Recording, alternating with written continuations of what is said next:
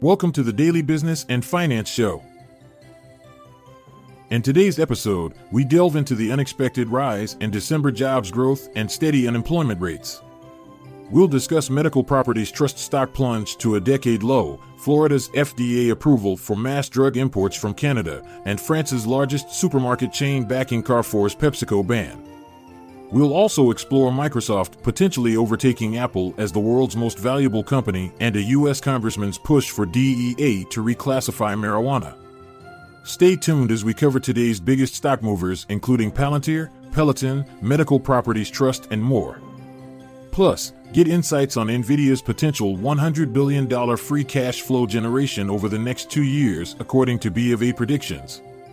And finally, we'll reveal why the biggest jobs news wasn't in the employment report at all. Don't go anywhere. After this short ad break, we will dive deep into these headlines. This episode is brought to you by Shopify. Forget the frustration of picking commerce platforms when you switch your business to Shopify, the global commerce platform that supercharges your selling wherever you sell. With Shopify, you'll harness the same intuitive features, trusted apps, and powerful analytics used by the world's leading brands. Sign up today for your $1 per month trial period at shopify.com/tech, all lowercase. That's shopify.com/tech. Shares in Medical Properties Trust experienced a significant drop of 31.3% as a result of unpaid rents from its tenant, Steward Healthcare System. The real estate investment trust is stepping in with a bridge loan amounting to $60 million to H. Steward, which currently owes $50 million in rent arrears. In addition, Medical Properties Trust is forecasting a non-cash charge for the fourth quarter that could reach approximately $225 million due to write-offs and other related expenses. In December, job growth in the United States surpassed expectations, with an addition of 216,000 new positions as opposed to the forecasted 170,000. Significant increases were observed in sectors such as government and healthcare. However, a decline was noted in transportation and warehousing. Despite this expansion in employment opportunities, the unemployment rate held steady at 3.7%. The sudden increase in jobs has led to worries about potential inflation overshooting. In response to this report, there was a minor decrease observed in stock index futures and treasury bonds. If economic strength persists, experts indicate that another hike in interest rates could be on the horizon. The Food and Drug Administration has given the green light to Florida's appeal for importing substantial amounts of medications from Canada, a precedent in the United States. This authorization, valid for 2 years, could potentially result in savings of up to $150 million for Florida during its initial year.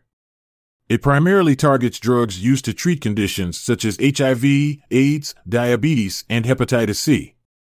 Despite this progress, potential legal obstacles may arise from pharmaceutical corporations and industry lobbying groups. Shares of PepsiCo are experiencing a decline as two major French supermarket chains, Carrefour and E. Leclerc, have decided to pull their products off the shelves in response to increased prices. The chairman of E. Leclerc, Michel-Edouard Leclerc, is backing this decision and is encouraging other retailers across Europe to do the same. As a result of these actions, PepsiCo's stock has seen a decrease of approximately 2% during Friday afternoon's trading session. Microsoft is nearing Apple's position as the globe's highest valued corporation, boasting a market capitalization of $2.73 trillion compared to Apple's $2.83 trillion. As worries mount over iPhone sales and broader economic strains, Microsoft is making strides thanks to its encouraging prospects in artificial intelligence and fresh developments such as the Copilot AI button on its Windows keyboard. United States Representative Steve Cohen is urging the Drug Enforcement Administration to hasten its evaluation of marijuana status under the Controlled Substances Act. He supports the idea of demoting marijuana from a Schedule I to a Schedule III substance, in line with suggestions made by the Department of Health and Human Services in the previous year. This development occurs amidst market instability for cannabis firms such as Canopy Growth and Tilray, leading up to the 2024 United States elections. Stock futures are on the rise this Friday. Peloton shares have seen a significant jump of 7% in pre-market trading, following the announcement of a partnership with TikTok. Sanao Biotechnology is also experiencing a surge, with an increase of 13% after receiving FDA clearance for its new drug application.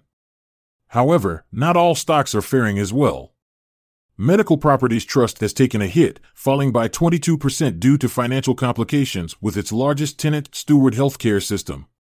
Voyager Therapeutics has also dipped by 17%, following the pricing of an underwritten public offering. Lastly, Palantir Technologies saw a drop of nearly 4% after Jefferies downgraded it due to overhyped AI claims. NVIDIA, a prominent figure in the field of artificial intelligence, is projected to produce approximately $100 billion in free cash flow during the years 2024 and 2025. This prediction comes from Bank of America analyst Vivek Arya.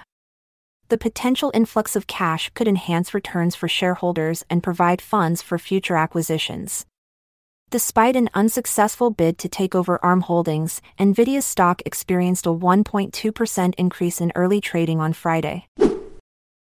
Non-farm payrolls experienced a robust increase in December.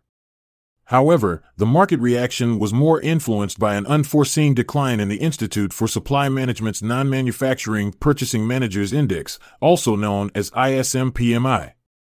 The employment component of this index plummeted notably to 43.3, signifying contraction and contradicting forecasts of a minor rise. This trend implies potential moderation in the labor market and a surge in layoffs as businesses strive to reduce expenses amidst economic instability. And that's a wrap on the Daily Business and Finance Show. Stay savvy, stay informed, and we'll catch you in the next episode. Until then, keep thriving.